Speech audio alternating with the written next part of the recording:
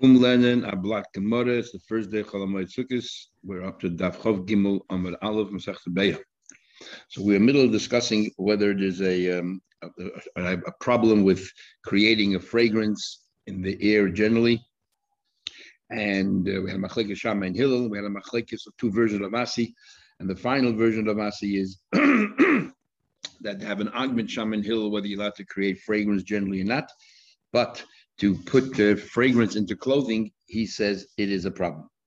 He holds it's a problem because, and regarding why there's an argument regarding fragrance, is why the Rabbanan forbade it is because you need dover hashavel l'chol nefesh, and this is not a dover hashavel l'chol nefesh. When it comes to clothing, putting fragrance in clothing, it's like moiled reich. You are creating the reich, and so on.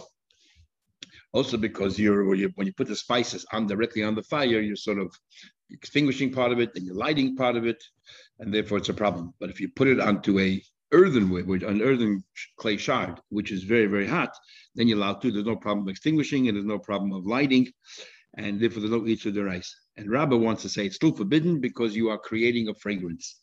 And it's like moiled, you're creating something. So we're up to the top of the page, 2 lines to the top. Rabba, Rabbi Yosef, and the Amri Tavaya, they both say. They say that's chufe kosa asheroi, to turn over a cup that's full of fragrances on top of silk clothing, in order they should put into them a nice fragrant smell. The Yom Tov, it is also forbidden. Why? My time you're creating a fragrance, so therefore it's also midrabban. Like you're creating. Why is this any different? We said before, you're allowed to roll it in your hands regarding the psamim, branches of psamim. You roll it between your fingers in order to extract some of its fragrance, or you can even clip off the very top of it. So therefore, you can allow the fragrance to escape. And why is that permitted? You smell it over you clip off part of the top of it. So I'm answer very simply. Hasam recha miyas. The fragrance is always there, and all you are doing is you just disseminating the recha all around. Here you're creating by burning it on the fire. You're actually creating recha, and that's forbidden. Ravad, however, says al gab is not. He says you're allowed to. Why are you allowed to? Because he holds like Shmuel that it is considered oichel nefesh, that even the poor, if they could afford it, they knew what it is, they would also do it. So therefore, it's considered like oichel nefesh. And if it's oichel nefesh, you're allowed to even light a fire. So therefore, it's not a problem. And different moilerech is not a problem. It's only yosef rabbanon. Meat did have a bisser gumra. When you put meat directly on the coal, doesn't extinguish fire a little bit and increase the fire yet is permitted. The same thing over here. So and the reason why you're allowed to, because that's a normal way of cooking, that it extinguishes, but that very same fire that comes back. He was dashing in the entrance of the Reish Galus.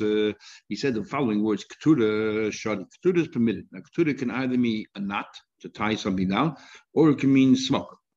Amalei, Amema, Mike Ketura. What do you mean Ketura is permitted? What do you mean by it? He meant Iktura, if he meant basically. If he meant like they should take gloves and just tie down to a board or something, and it's a very skilled operation, then Maisa Umanu. Then it is Maisa Uman, it's a skilled operation. I'll do it on you. Vila Ashen should literally smoke, and that you're allowed to smoke it. You're allowed to put things on coal and make it smoke for like Rava said. Also, Luchayd is forbidden to come chabetz extinguishing because we're having a big machlekes. If you're allowed, you're not allowed to.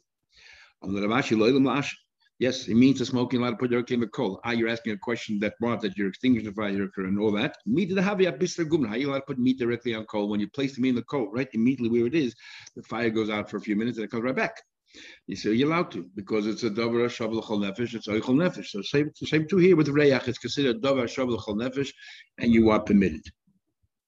You could have me other say, another version is in the member said, what's Ketura? It's a skill. Ilash, and if it's just to generate smoke, also it's forbidden. You're creating reyach Or Rashi, no, I said it.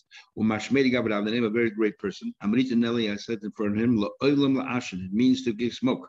Like I put meat on coal. You're allowed to because it's oichel nefesh, and you can even start fire and extinguish fire and so on. So surely this is also because you're enjoying it and you're smelling it and you're enjoying it. It's like a dover shavel nefesh, like oichel nefesh, and therefore you're allowed to definitely create fragrance, which is only Asad Rabbanan on Yom Tov, because it's like Oichel Nefesh.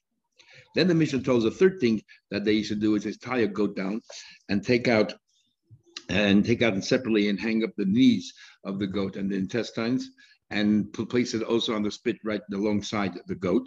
And they did that to replicate the Korban Pesach. Says the Gemara Tanya, we learned what actually happened at Rabbi Yossi. Says, Tudas Ishraimim, there's this person called Tudas from Rome. He used to conduct the people of Rome, Lechel, to eat Gedi Mekulas. He would tell them to eat this roasted goat on the night of Pesach. He told them it's a good Indian to replicate the Korban Pesach. We're in Chutz La'aretz, let's do it.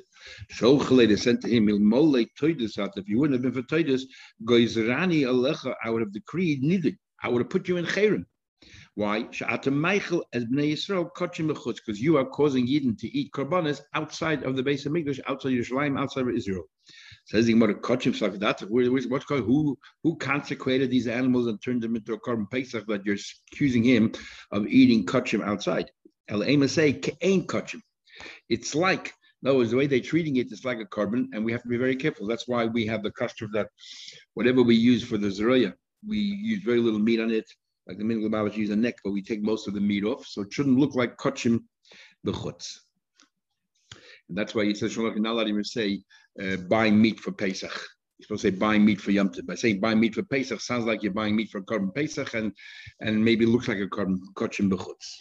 Now the Gemara continues. There were three things that Rabbi Elazar ben Azariah matter. We're continuing talking about, like in the house of Gamliel. Now we're going to another nasi. Rabbi Elazar ben Azariah became a nasi when Rabbi Gamliel was impeached, and then they worked out an arrangement that one Shabbos was him, and a few Shabbos was Rabbi Gamliel. So three things that Rabbi Elazar ben Azariah permitted. Number one, parosai, and it sounded like his bull, went out with a strap sheben kanel. He allowed a bull to go out with a strap between its horns, because even though behemoth is not allowed to carry, has to rest on Shabbos. Talking about Shabbos here, but it was for beauty. He thought it adorned the animals. He permitted it. That's number one. Number two, now we're going back to Yom Tov. He said you're allowed to use these metal combs that has very thin teeth and very fine teeth, and there's a very few gaps in between. You're allowed to use that to comb the animal, remove all the fleas and the parasites. And even though as a result of that, you're causing the animal a wound. Number one. Two. Number three, you're allowed to crush the peppers in their kinds of as we'll see, a pestle mortar of theirs, in their crushers of their own. Rabbi Yehuda says, we'll talk about Ein Mekardin es habeheima b'yontiv. He says you cannot use this metal comb that has these teeth close together. You're causing a wound. You could use a metal comb that has big gaps between the teeth, or made out of, it's not actually metal, made out of wood, and the teeth are much thicker, and therefore it doesn't cause any wounds in the animal. And the Chachamim say not only a mekardi, not allowed to use this metal comb with these fine teeth, there's small gaps, but aflei mekatzifin. You're not allowed to even use a wooden comb with the bigger teeth that doesn't cause a wound. Why? We'll see in a minute. First of all, it says that Elazar allowed his bull to go around with this strip between the horns. Sound like he only owned one bull. How can that be? We know he's extremely wealthy, fabulously wealthy. The memla that Rabbi Elazar ben Azariah choda pora havli only had one bull. But Rav said, others said, Yehuda Rav, Yehuda's name Rav, Tleisar alfe igli, 13,000 calves. Have a meiser Rabbi Elazar me'adrei. Rabbi Elazar would give that just as meiser, 10%. Kol shasav every year. Every year he had another, the 130,000 calves, and then he would give meiser 10%.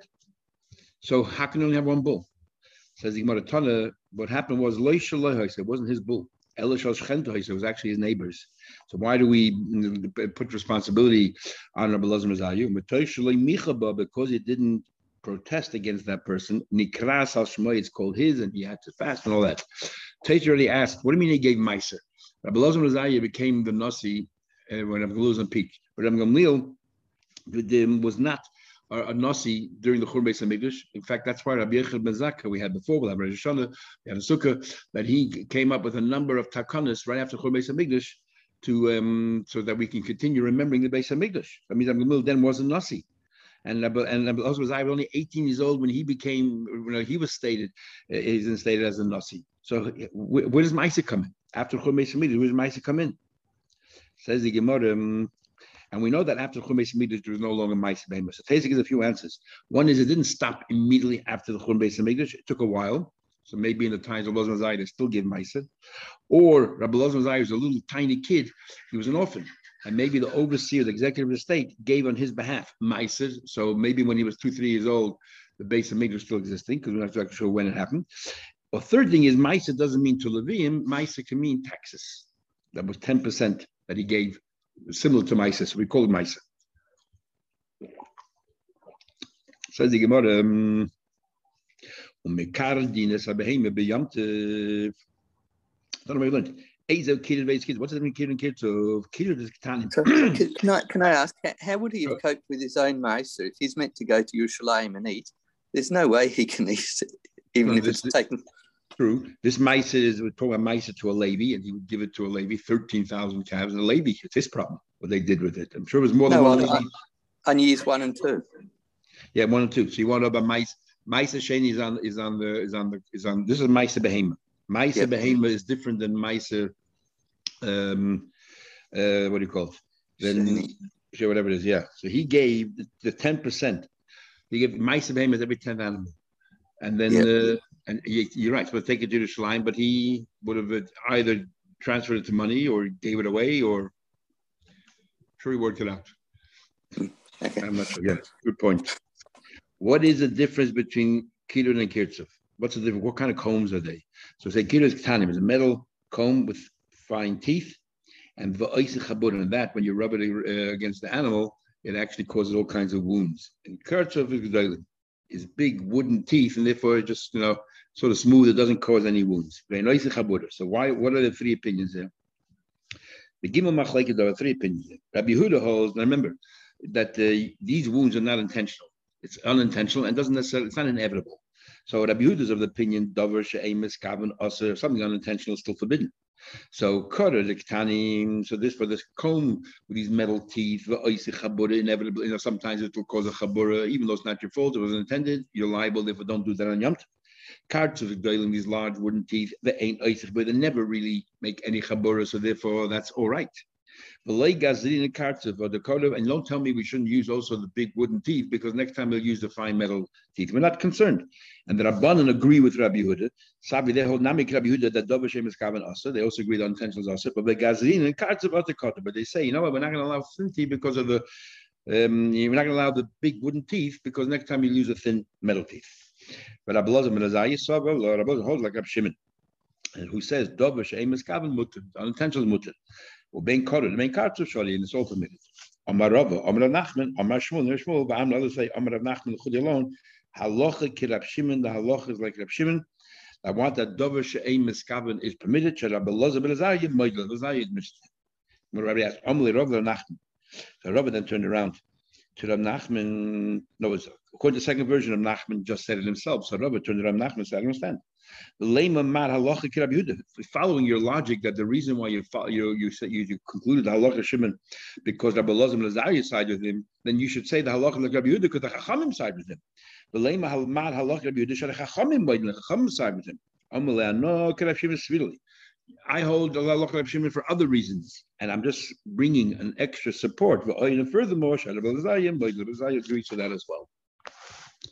Next Mishnah. If you have this milk for pepper tumeya, it is tummy. In order for something to become tummy, if it's made out of metal, even if it's flat and it contracts tummy, it becomes tummy. If it's made out of wood, it's not makabel tummy unless it has a clay kibble, unless it has a receptacle, it can receive. So he says over here that this milk of pepper tumeya is tummy. It has 3 different levels. The very bottom one, as we'll see in a minute, the very bottom one is basically where you trap all the powder, the pepper powder. So that is the clay kibble. The middle one is basically full, it's like a sieve. So it's full of holes and everything falls right through. It doesn't really capture anything. Everything falls right through. And then the top one is where you place the pepper in the first place and you start crushing it. It's a metal thing, you start crushing it. So it says in Mishnah, the Chaim Shapil in this meal made out of pepper, to me it's Tamei, Mishum Shloisha Kalim, because of the 3 different levels of Kalim that it has.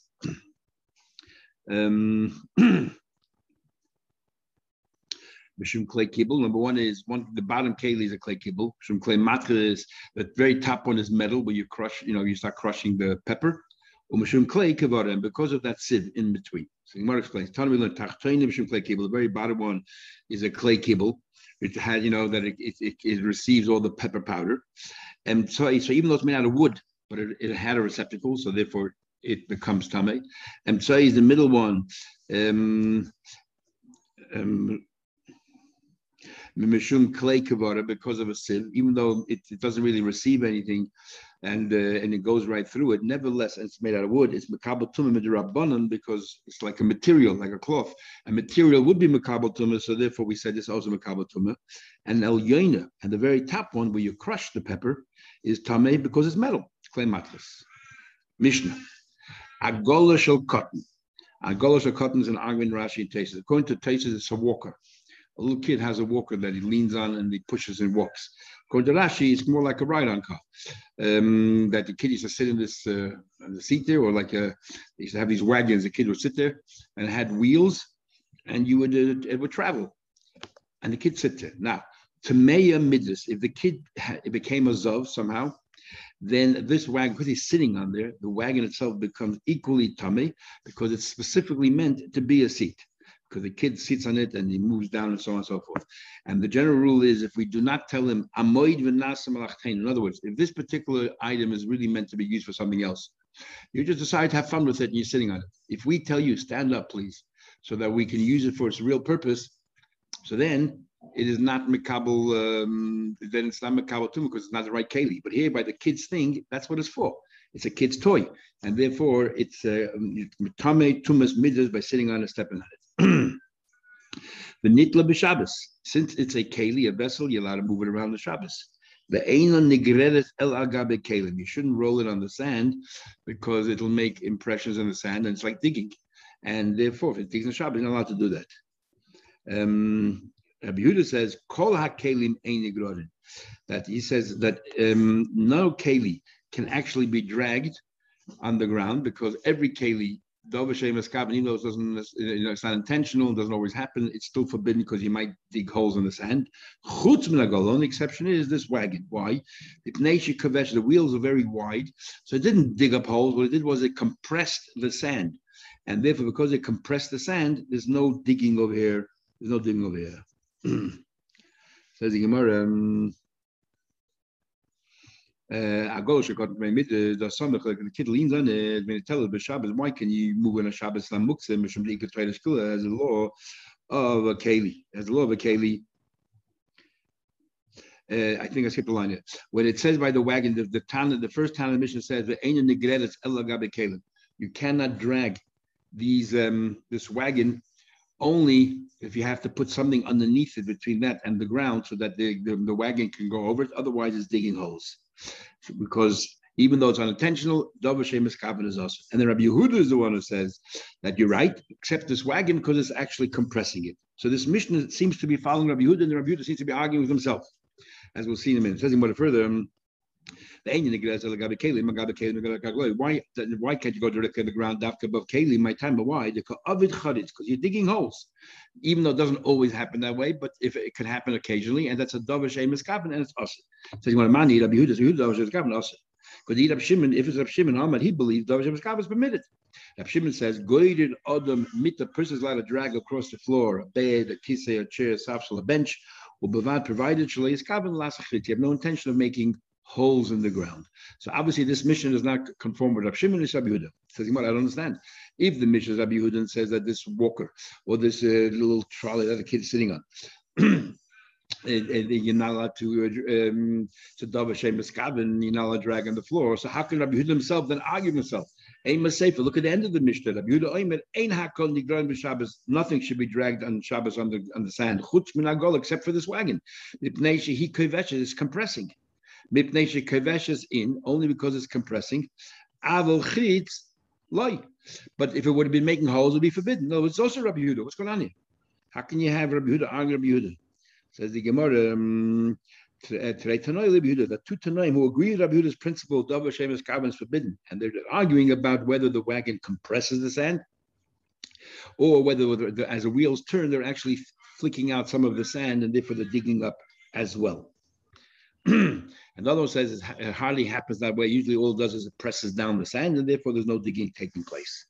Hadin alach yamtiv. That finishes the second perek of Masechta Beya. We'll do the Mishnah now of the third perek. The Mishnah says, Ein sadin dogim. Don't on yamtiv, that you're allowed to shecht on yamtiv, you're allowed to bake on yamtiv, and you're allowed to cook on yamtiv. You're allowed to do all these avos malachas, but not all avos malachas. Step back a little bit. Things that you could have done prior to yamtiv, you have no reason to do it on yamtiv. So therefore, you want to capture fish or go fishing. Ain't sudden dogging. You're not allowed to catch fish, trap fish. Min habeberim. A baby today is a zoo, like an aquarium, a zoo, any enclosed area. So you're not allowed to catch fish from these, let's say, fish ponds. And you're not allowed to catch fish beyond on Yom Tov. Why? Because you could have done this before Yom Tov, and put it in a little pot or pan or something with water and take it out whenever you need it. You didn't have to leave it there. So therefore, this is a malacha. Seder is one of the 39 malachas, and there's no excuse why you have to do it. Nor do you have to feed fish. Even the fish are yours, because fish can survive without feeding them on a daily basis, either from grass or larger fish eat smaller fish. They manage. But you are permitted to capture a chayiv oif min habebarin. According to this view, you're allowed to capture. If you already have them in an enclosed area, you're allowed to go ahead and catch them further, because it's not really called trapping, because they've already been trapped inside in a barn, in a pen. But fish can swim away and go hide in crevices and corners, so therefore they're still considered like you're trapping. The noisten leaf name is when it comes to animals, you have to feed them. In the winter, they need food, or because there's no grass around, and even in the summertime, if there's a lot of people where they are, the people trample on the grass. There's not much feed for them. Rashbag says the rule is as follows: Loi kol habeborin shavin. Not all of these aquariums or these enclosed areas are the same. This is the rule. Let's just give you a rule. Kol hamechusat seder. Let's say it's a big enough area that even though, let's say, you have animals, the cows, you still have to chase after it because they can run away. Then it's mechusat seder. It still needs to be captured further. And also, you're capturing on Shabbos. On Yom Tov, you're not allowed to. But it's a very small enclosed area. You just go in there and you're right there. You can't really escape. Then it is permitted. Okay, we'll do the Gemara Mishnah tomorrow.